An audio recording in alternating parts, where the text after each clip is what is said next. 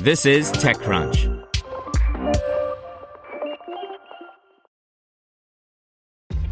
This episode is brought to you by ShipStation. You know, some things take a lot of work, like sending little robots to far-off distant planets. And just as that's challenging, so too is running a successful e-commerce business, especially when there's so much to do. So I want to introduce you all to ShipStation. Now, I love using ShipStation because of its easy-to-use dashboard, which makes managing orders and printing labels a breeze and super smooth. Oh, and the customer service is just out of this world. It's exactly what you need to help grow your business. Sign up for your free 60-day trial at shipstation.com/technews.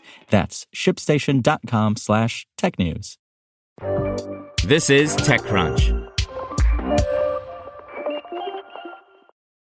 Taylor Swift's Midnights is the priciest digital album Tencent has sold, by Rita Liao. Taylor Swift's latest album, Midnights, has dropped, and it might be setting a new standard for China's digital music industry. Within a day of its release, the 13-track album, priced at 35 yuan or $4.83, has racked up nearly 200,000 copies on Tencent's QQ Music, one of the largest music streaming platforms in China. While $4.83 doesn't seem like much, the album starts at $11.99 on the artist's own online store.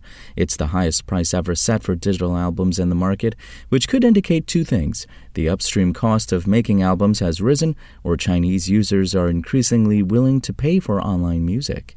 China's digital music industry has taken quite a different route from the Western one. For a long time, music piracy was rampant across online and offline media, so streaming platforms like QQ came up with a variety of perks to get people to foot the bill.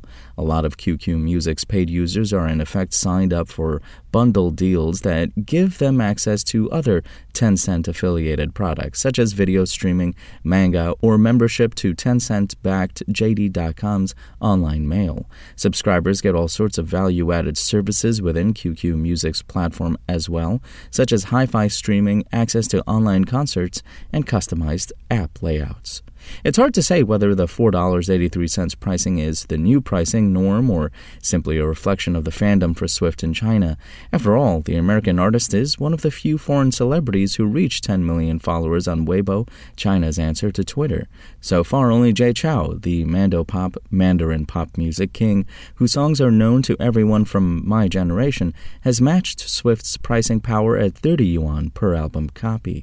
In the wake of Beijing's crackdown on internet monopolies, Tencent's bargaining power on licensing deals might have weakened. For years, Tencent Music Entertainment, the firm's music arm, bled money on securing exclusive rights from UMG, Warner Music, and Sony Music Entertainment.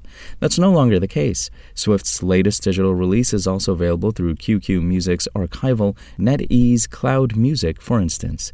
The good news is an increasing number of users are paying for Tencent's music offerings, though the penetration rate remains modest. In Q2, Time reported 82.7 million subscribers across its three music streaming apps, up 25% year over year. A total of 593 million people use these services every month, meaning only 14% of them are paying.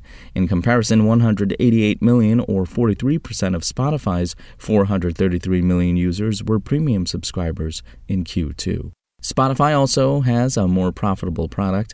Looking strictly at their music services, TME is a more profitable business overall thanks to its more lucrative live streaming platform that lives off virtual gift sales. Spotify's premium average revenue per user, premium ARPU, from Q2 was €4.54, $4.48. TME's average revenue per paying user, ARPPU, was 8.5 yuan, or $1.17.